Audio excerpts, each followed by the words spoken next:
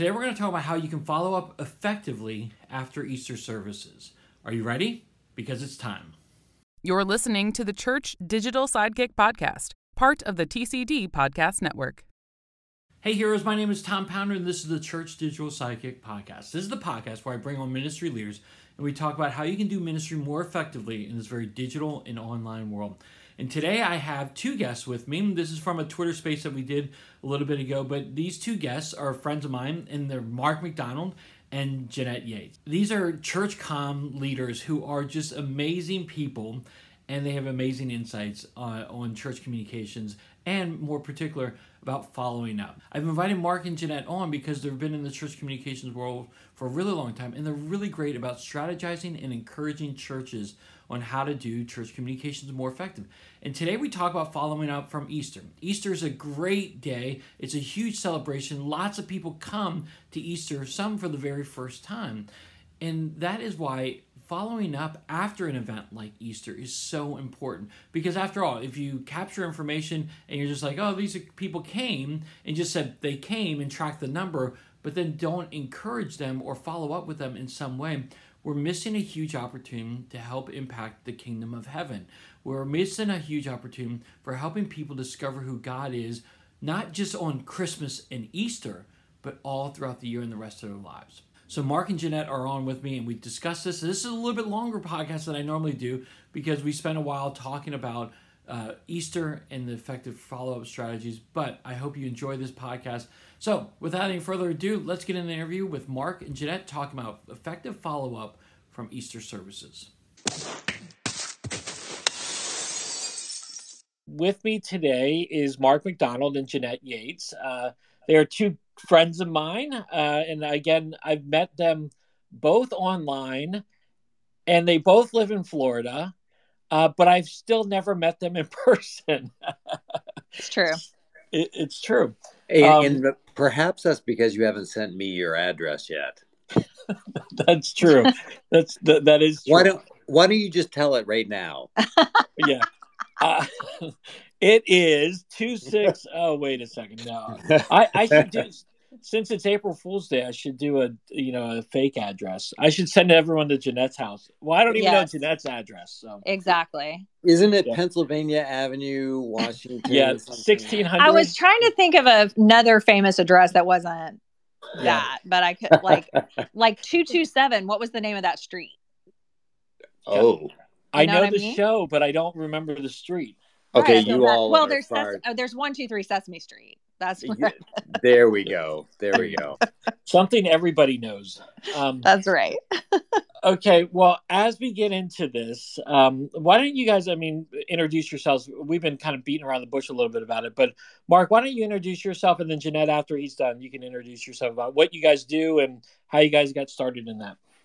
Oh, wow. So I can't believe I get to do what I get to do. And I think that, so I just came back from breakfast with a really good friend who we just talked about this, about how, when we become believers, I believe that we're ordained into an incredible opportunity to be able to share the love of Christ with as many people as possible. And guess what I get to do? Originally I am Canadian, And I clawed my way to the top of one of Eastern Canada's largest ad agencies as senior creative director. And the whole time that I was trying to make it to the top, I just kept thinking, so why doesn't the church know this? And so my wife and two boys and myself, we moved to Winston-Salem, North Carolina, 21 years ago. And set up an agency for churches and to really help them communicate better, but ultimately so that our churches can be known for something that's relevant and needed, so that we can just get our community to actually listen again to our churches.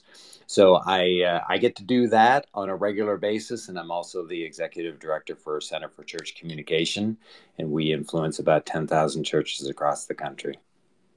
That's awesome. That's great. Jeanette. Mark is so amazing, isn't he? He is. He's got great stories. And he only mentioned like one thimbleful of his experience and expertise. Right.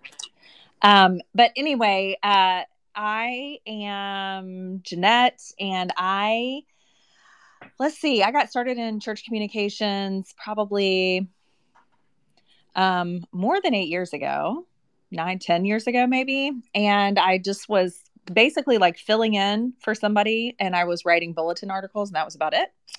And by the time I realized I was working there full time, I was doing social media, website, email, all kinds of communication, internal, external, graphic design, all of that. And I learned everything I learned by going to the internet and typing in, what is this and how do I do it?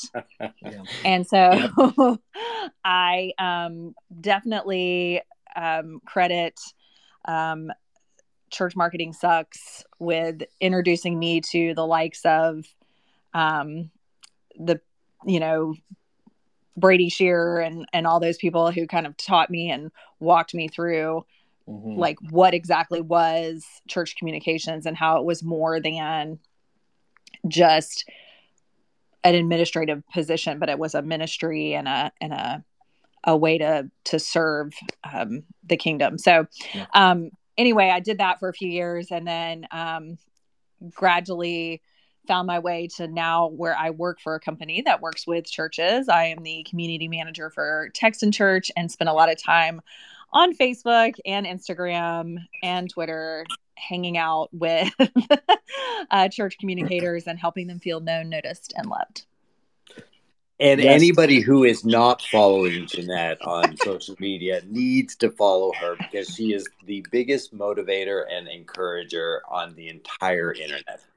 Yeah. I am very excited for other people and what's going on in their lives. And I really feel like that giving people encouragement in the form of kind words or funny gifts is kind of, my spiritual gift is gifts.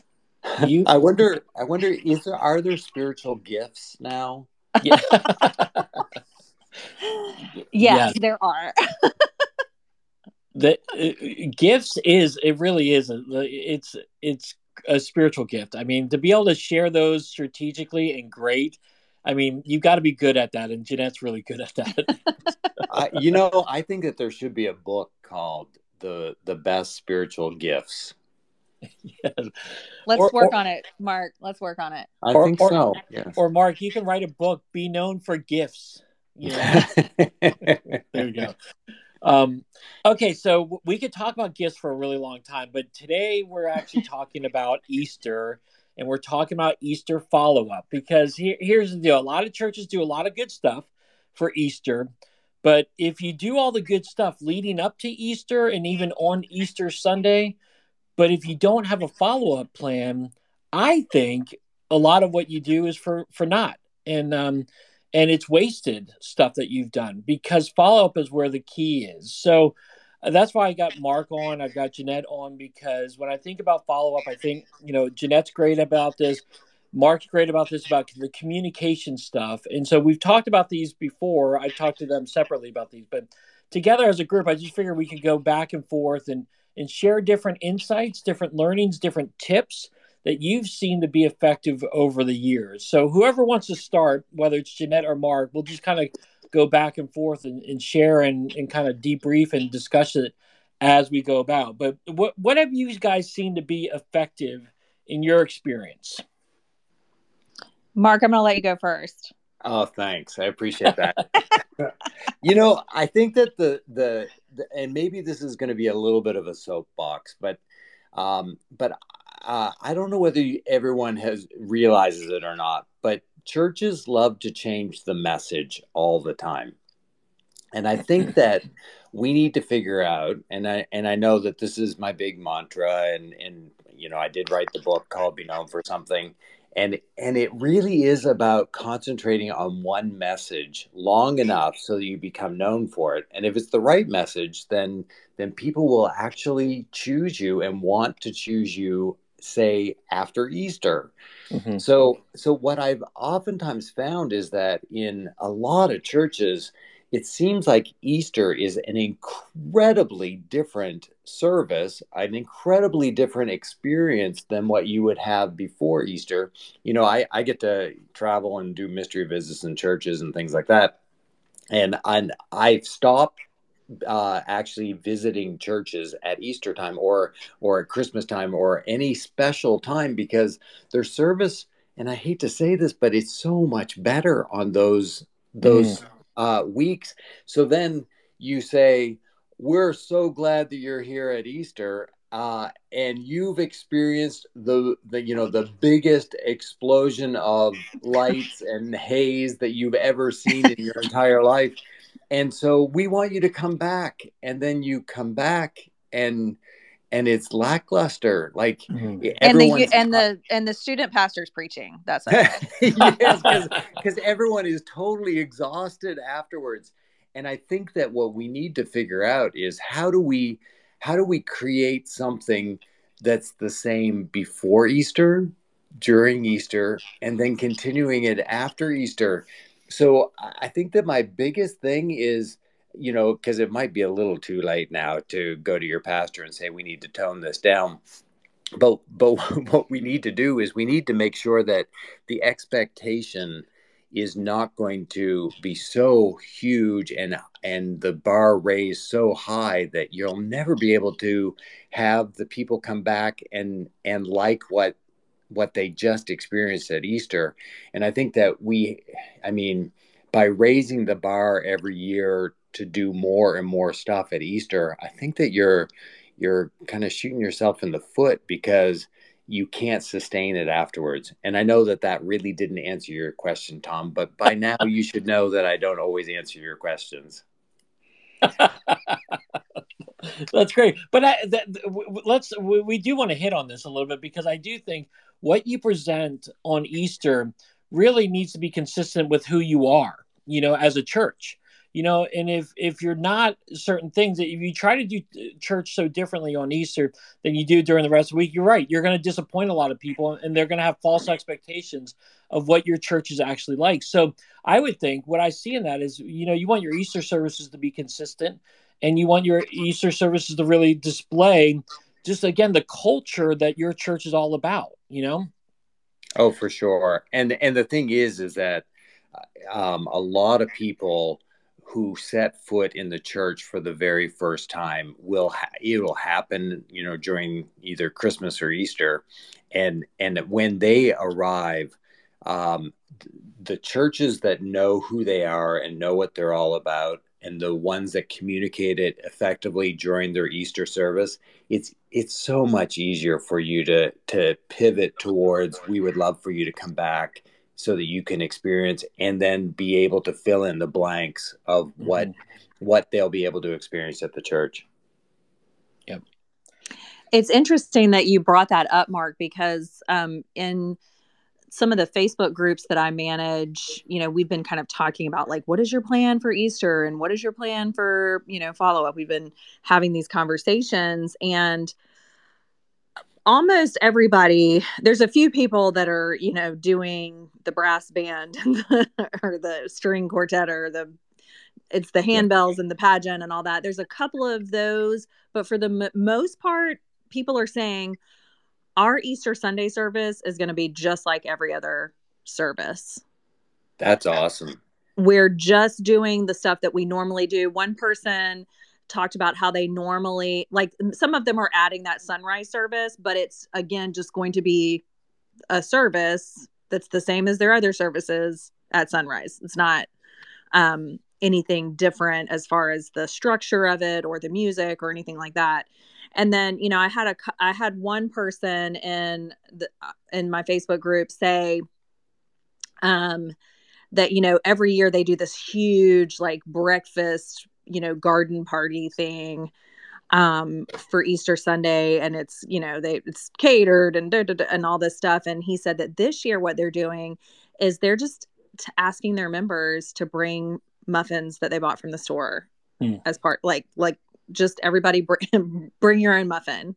And we are still going to gather and fellowship with each other, but we're not doing this big overstated thing. And so I think there is this, and I think part of it is you know, yes, part of it is what you're talking about, Mark, is like people, you know, churches need to be consistent and want to be, but I think it's also, you know, everybody's tired. We've been, we've been on high alert for 2 years now, 2.5 years, and high stress. And so you know, it used to be that like Easter was going to be that big stressful thing. And then we kind of relax after. Well, now it's like, no, we're already maxed out already. Yep. Like we don't need to add anything to make it that way. So I think this idea of having that, you know, understated or, you know, not all the bells and whistles for Easter, you know, the most important thing is to connect with your church family. And then anybody who joins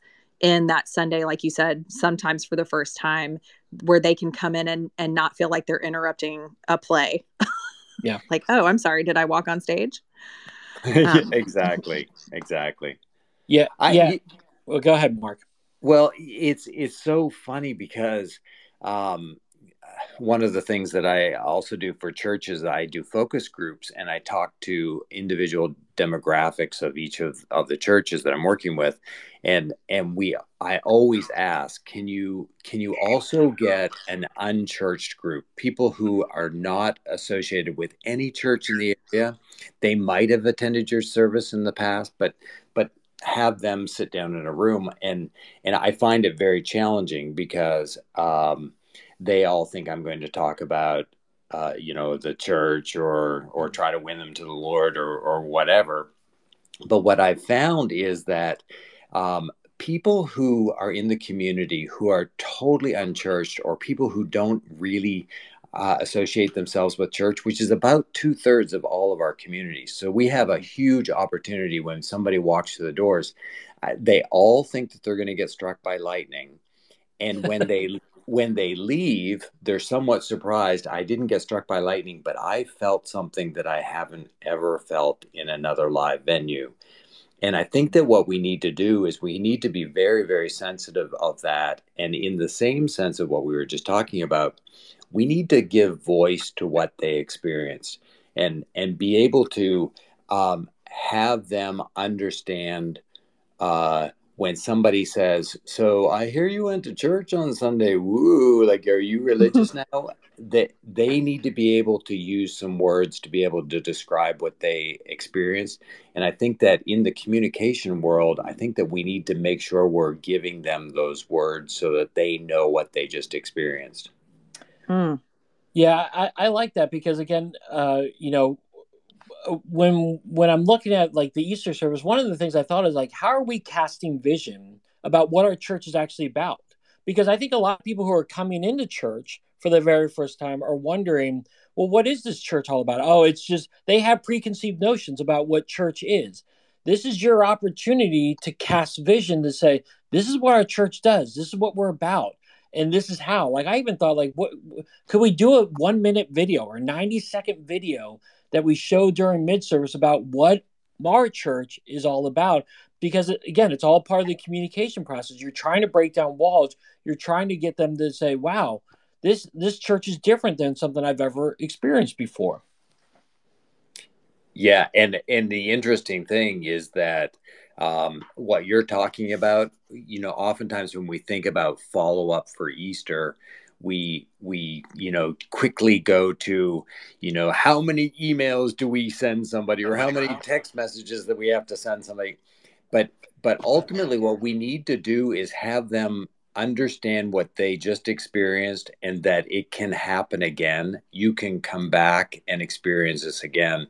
And the more you can know who you are before Easter, and then when they've experienced it at Easter, you can promise, you know, the same thing afterwards or the same benefit. You know, this happens every week of the year, and we would love for you to participate. And the joy of COVID, I can't believe I just said that all in the sentence, but the joy of COVID is that everyone expects that there's also a way to do this online. So if you can't come back next week, or if you can't come back on a regular basis, you might be visiting, you can still experience our church online. Yeah. Okay, so let's get into the nitty gritty here about this. And, you talked about how many emails, how many text messages, what should you do? Like, what are some things that you guys have found to be successful here, that will not, yeah, just continue this conversation on with people and get them to come back to church and hopefully discover who God is in their life. Yeah. So since you mentioned something, since you mentioned texts and emails, I'll chime in here. Yeah. So yes, I do work for Text in Church, which is a software company that helps you send texts and emails to your guests and your members. I do agree with Mark, and I think anybody I work with would say the same thing, that there is no magic number of emails or texts that you can send to get somebody to come back. What you want to do with whatever follow-up process you come up with is you want to start the conversation during that service, right? Start that, the question asking in their minds, like, what am I experiencing? What am I, is this the way it is all the time? They're asking these questions. Your follow-up process needs to answer those questions that they're having. And like Mark said, give them the language to be able to express that. So, I think that's what the follow-up process does. And, I think whether it's Easter Sunday or really any Sunday, it's got to be a consistent follow-up. It's got to be a sufficient follow-up, and you've got to use relevant methods to do it. So, we can talk a little bit more about that, but I think, that's another thing to think about is one gift that they get to take home on Easter Sunday, or one card mailed to them, or one email, or even one or two texts is not sufficient. Yeah. That's so good, Jeanette. And I mean, I'm a huge proponent of Text in Church. I mean, it's like I better say, just to keep peace, one of the best software that's out there. And they certainly are the best because they employ Jeanette. Thanks, Mark. But the thing is that what you really have to is kind of like, even if we were talking about social media, do what it takes to get them to follow along. So, like, oftentimes I'm just amazed at how many times in a church service people are like, if you're visiting today, fill out all of this information for us on the Connect card and put it in the offering plate. Like, you never see everyone jumping for it. It's like, oh man, I would love to do that. Like, number one, people need to know what happens when you right. when you give some information. And number two, give them a reason to like find out what they might want. Like, maybe integrate with your pastor a way for him to talk about a book that has just changed his perspective on the resurrection. And then for him to say, in fact, this book, I don't even know whether, like, it's usually sold out everywhere, but if you guys wanted to text us right now, we will mail you one this week. And then all of a sudden, it's like you've increased the desire to want to get something. And then I know a lot of churches would go, oh my goodness, do you know how much that cost in mail? Well, the thing is, there is a cost for them to give you their personal information. And we've got to figure out what is the cost, and are we going to actually give them something in return for that personal information? And I find that churches just drop the ball. Yeah. And I also don't think it even needs to be, like you said, you need to let people know what's going to happen when they give you their information. And it does not have to, something like a book or a devotional or something would be great, but it doesn't. I mean, people will give their private information, their cell phone number, to the smoothie store to get 10% off a smoothie. Yes. It doesn't have to. they know they're going to get 10% off a smoothie, they're going to give them that number. That's Yeah. it. It's not that they're holding on to it so tightly. They just need to know what to expect. And it's something they want, to your point, Mark, is like, yeah, I want my 10% off my smoothie. Maybe we could have that. They don't have to give offerings for the next 2 weeks. As soon as you said 10%, like we immediately went to the tithes. It's like, yes. I think in scripture, it talks about how if we give our email or our phone number to the church, we don't have to tithe for a couple of weeks. Yes. I'm pretty sure it's right there in Deuteronomy. I love the idea of this incentivizing it, because again, your information is valuable, and you only give it out when you feel like you're going to benefit from it in some way.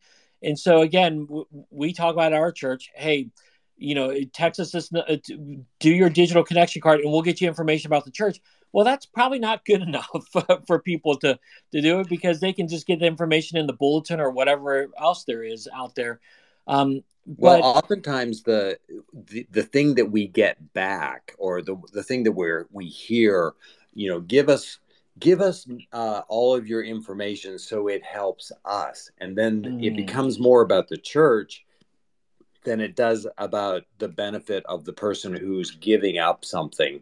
And so the cost, that's why the smoothie shop says you get 10% off if you give us your information, and then totally respect that information, like that. You just treat it so preciously, because if you knew how many times I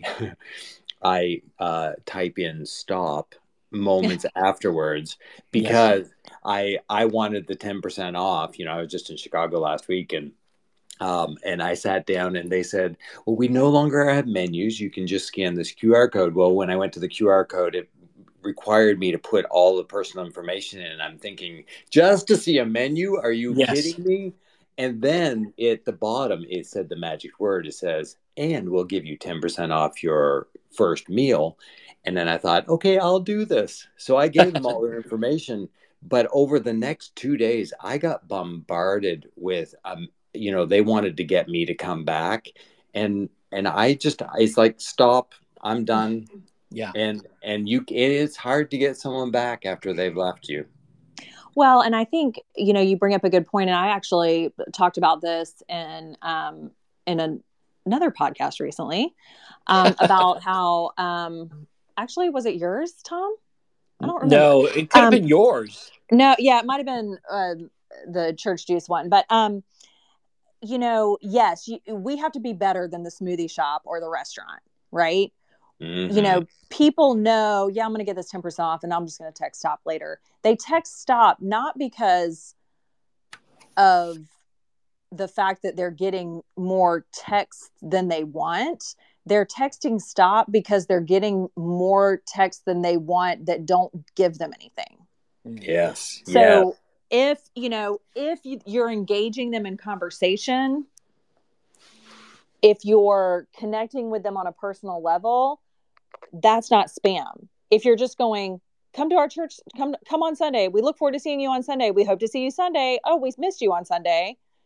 That's not going to cut it. That's just going to make people want to run away and text the word stop. But if you're inviting, And Jeanette, don't you find that the church doesn't really have a roadmap oftentimes as to what they're going to do with that personal information? Yeah, I think that's part of the problem, is they really don't know. That's why they typically ask for all of it. I want to know how many children how did you hear about us? Are you married? How many kids do you have? How old are you? Are you interested in learning more about any of these ministries that we have? Here's all 15 of them. Please check one of them. Because they're like, we just need all this information so that we can make a better decision, instead of saying, really, I just want to know your name and how I can get in touch with you so I can get to know you better.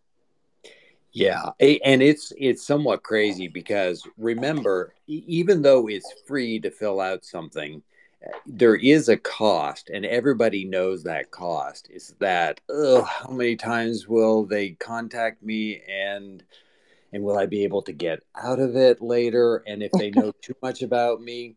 So like, the more fields we have, the more expensive that form is. So Yes. like get whatever it takes to get the easiest form, whether it's going to be texting or whether it's going to be email, just to get something from them. And then you can do a trickle campaign, like where you're, whether you call it a funnel, like you just like start an engagement with them so that they'll give you a little bit more along the way.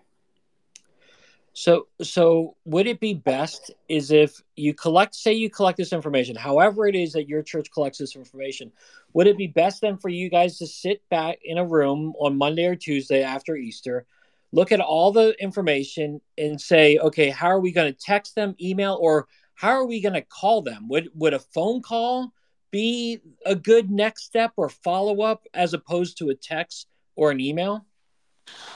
Well, I think you want to have the minimum information and you want to have your plan before you ask people for that information. Because if you're waiting to get started thinking about this until after you've collected that information, it's, people get spring fever. Yeah. Pastors are exhausted.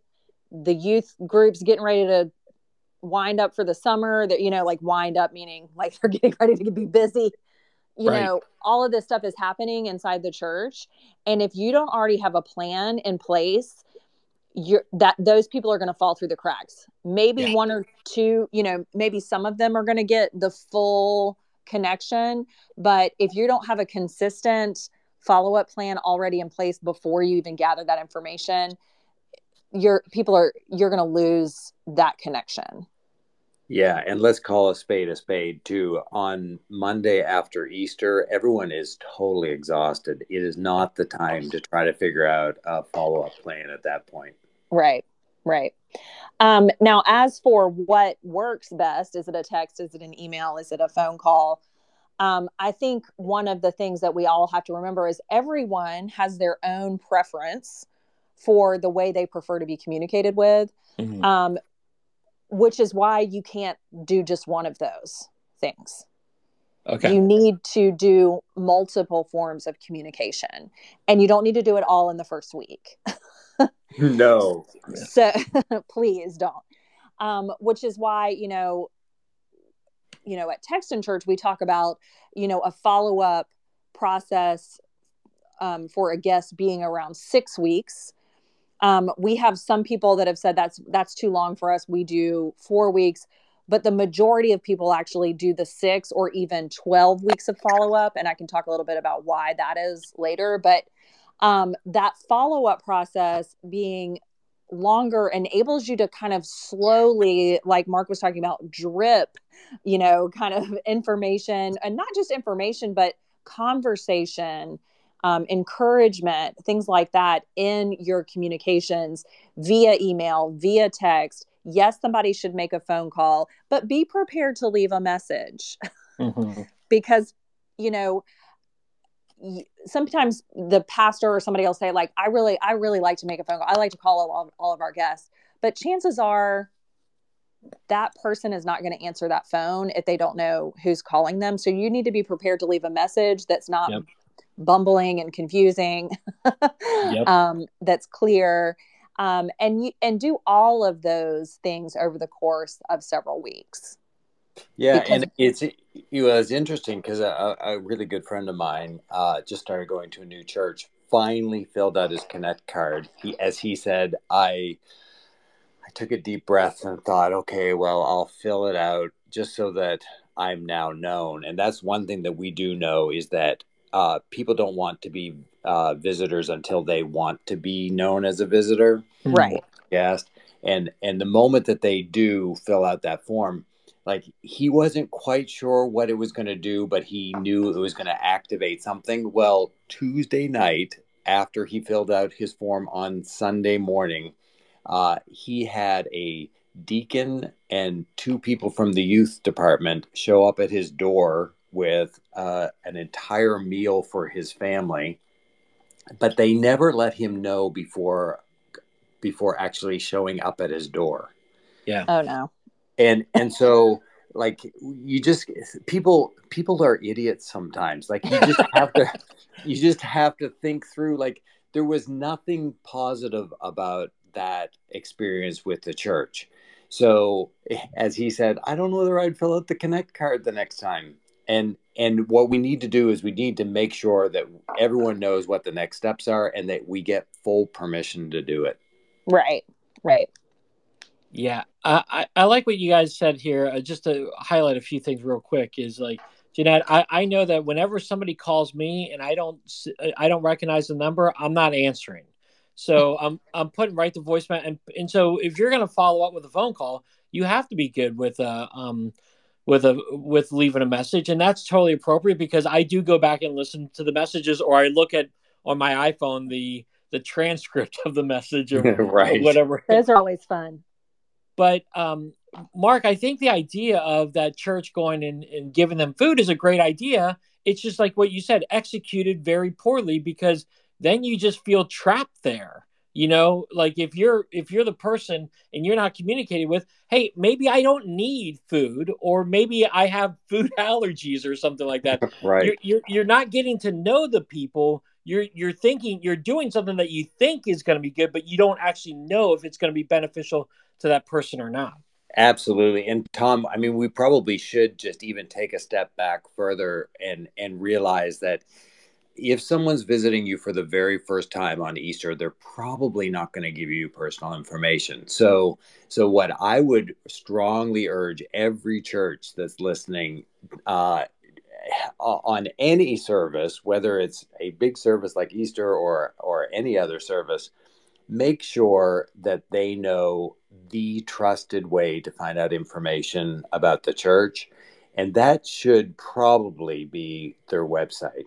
And so I think that we've almost let websites kind of go by the wayside, where we don't really talk about them very much, mainly because most people don't really care what domain you have, what URL. They will probably just Google your church, and sure enough, Google will probably serve up the website. If it doesn't, then you have bigger problems, and we could talk about today. Yeah. But what needs to happen from the stage and from everything, like from guest services to any interaction that somebody has with a first time guest or even a regular visitor, it needs to be stated that you can trust our website, and that if in doubt, just go to our website, because things have changed. And it used to be that everyone used to refer to the bulletin. It's like, yeah, if you look in your bulletin, you'll be able to see everything that's happening this week. Well, most people have moved past that print material, and we just need to make sure that we have a great way for them to find out the information on their website. And then when they're on the website, that's probably where they'll go, you know what? I would like to get some more information about something, or I would like to download a book, or I'd like to, get a PDF of something. And then that's where you can get some more of their personal information. Yeah. I agree with you on that. We overlook the website, but really the website really needs to be updated with all the accurate information that's happening. The worst thing to do is that you have a bad phone number or a bad email address or even a bad location or something there from like 2019. It was the last time you updated it. You need to have your website really updated.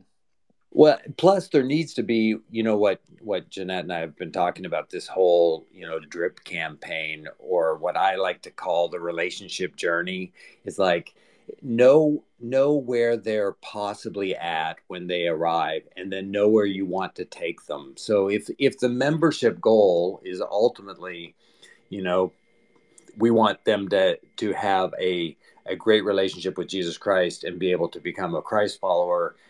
Ultimately, you want discipleship, and you want them to become a huge evangelist and go out and tell the world. That's our ultimate goal. Well, it all starts with that single interaction that happens on the campus, and then typically it moves to some type of a digital entity.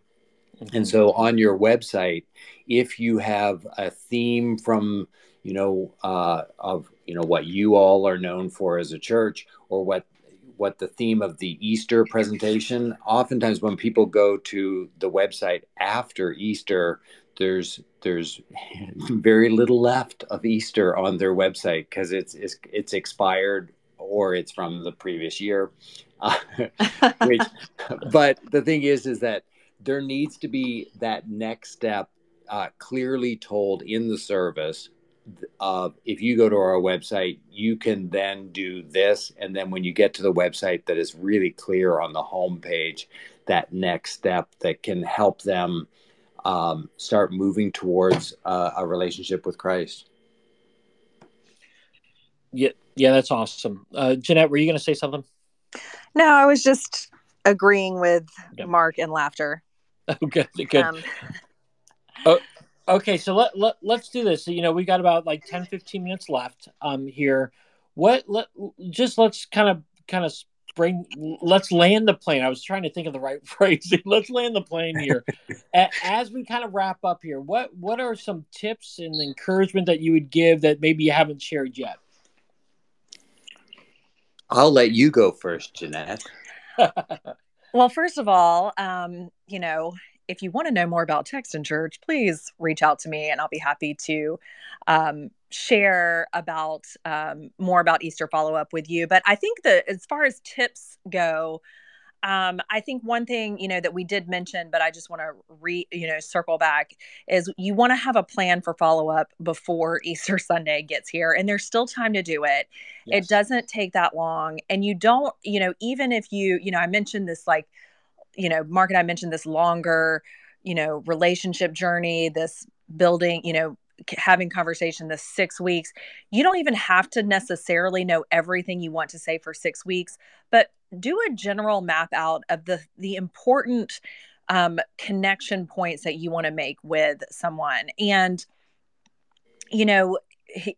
I do agree with Mark where he said, listen, if somebody's showing up for the very first time on Easter Sunday, they may not be ready to give you their information.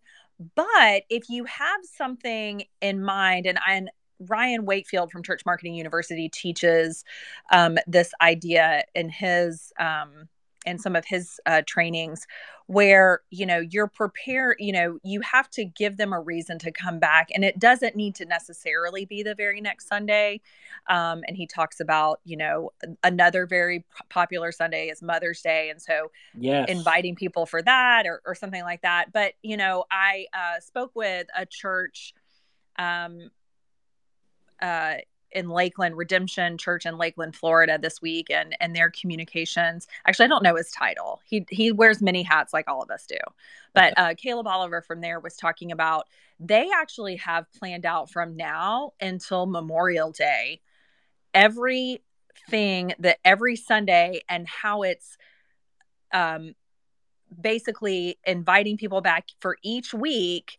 There's a relationship building service or event or gathering that people are being invited to, with the idea that it's going to take all the way till Memorial Day to know whether or not, they're going to be tracking and, keeping up with, who comes on Easter and comes back for that second, third, fourth time, all the way to Memorial Day. And so I think the idea of planning is so very important. That's an extreme, very well planned out thing, but you can also just say, what are we inviting them back to? Yes. And why would they want to come back for next week or the week after? And so I think that's important. And then, like I mentioned before, using multiple forms of communication, being consistent in making sure that everybody is getting that follow-up, and also making sure it's sufficient in the fact that you're doing it for more than just 1 week. Yep. Well, let me just jump on that. We do a thing every year where after Easter we have a guest speaker share the week after, and we try to get someone with a well-known name And again, we're a bigger sized church, but we're able to do that. And we sometimes get more people to come back for that guest speaker than we do for Easter. But again, then the thing is, what's next? You know, you always have to be thinking through, what are you inviting them back to, and how do you keep them engaged in, so that hopefully ultimately they're building community and they're coming to know the Lord as their Savior. So yeah, that's a great thought, Jeanette. Mark, what do you got?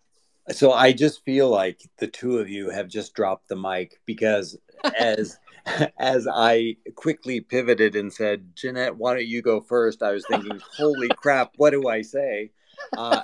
And the only thing that came to mind was start something at Easter. Like Easter is about resurrection. It's about life. It's about a new beginning. People are looking desperately for something new, and just start something. Like get something started. It's not the end. And the the craziness of our communication world today is that oftentimes people will read something and say, so what? Like, what now? And oftentimes we have these Easter things, and like we do Up From the Grave He Arose, and like and then we finish and it's like, oh man, and it's like, you're dismissed. And it's like, it stops something rather than start something. And I think that we need to make sure, and it's really similar to what you guys were saying, is it's like, have a plan. Like, really just have a plan, talk through it. I know that everyone is so incredibly tired going up to Easter. You're all overworked, you're underpaid, you're to a point where it's just like, can we get it all done? Oh my goodness, it's got to be done. And then it happens. And the thing is that it really can't be the end of your planning. It can be the beginning of your planning. I love what you just said there, Mark, actually, because one of the things I like to do on Easter is, well, actually, this is what I do with like all my online Bible studies, is that whenever I end a Bible study, I'm starting a new one, and I'm inviting those people to continue the journey with me. And what you're just saying here is you're inviting them back to do something, and maybe it is a Bible study. Hey, if you're interested, a great way to follow up is, hey, if you're interested, come to this Bible study, whether it's an in-person one or an online one, and we're going to be talking about this and something that's relevant to the resurrection and the life of Christ that gives us, and so I think those are some great ideas right there. Yeah, and I think that what you just said is really just in the marketing communications world. I mean, I think we all understand that we have to look at the average person who's attending and what are their biggest needs, what are their biggest concerns, what are their biggest goals, and then how do we become a solution to the needs and concerns, or a path to a goal. And then when we communicate what the next thing is, we need to make sure that not only do we say their name as the people that are listening to us, but we need to be able to speak their pain. But then ultimately, I mean, it's solutions to proclaim. I mean, it's just like one of those things where, let me just give you a benefit or a solution or a path to a goal. And then people will go, you know what? I'm going to make time for the next, whatever you started at Easter. Yeah.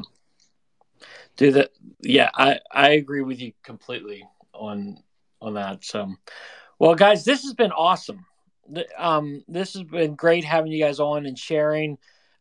As we kind of just wrap up, how can people connect with you? What's a great way that they can connect with you, either online or email or whatever's best for you guys? I'm on Twitter at Jana Yates. And of course, you can also follow at Texton Church on Twitter as well. We're also over on Instagram. I'm over there. I don't know which is, I think Twitter is, I don't know. They're both. You better great. say Twitter. Twitter's my favorite. It's the easy peasy one. Yeah. But that's how you can get in touch with me. And everyone needs to get in touch with Jeanette Yates. Yep. And Tom Pounder as well. If you don't know, like if you don't follow them on a regular basis, I enjoy their posting and their interactions, and I can't say enough good about them. And if you're looking for me, I'm at most things. I'm Mark Mac 1023. It's my birthday, October 23rd. So Mark Nice. Mac 1023. And then the easiest way to just get a hold of me, go to beknownforsomething.com, and you can even set up a totally free discovery call with me. There's lots of opportunities as you look at through our drip on our website. Do I have to fill out 10 pages worth of information about this to get a free call? I think I'm going to add to my forms, are you a friend of Tom and Jeanette's? Yes. And then if that, they'll get priority. There you go. That's great. Tom, I know you're signing off, but I did, speaking of Twitter and how awesome it is, I did tweet at you just now. Yeah.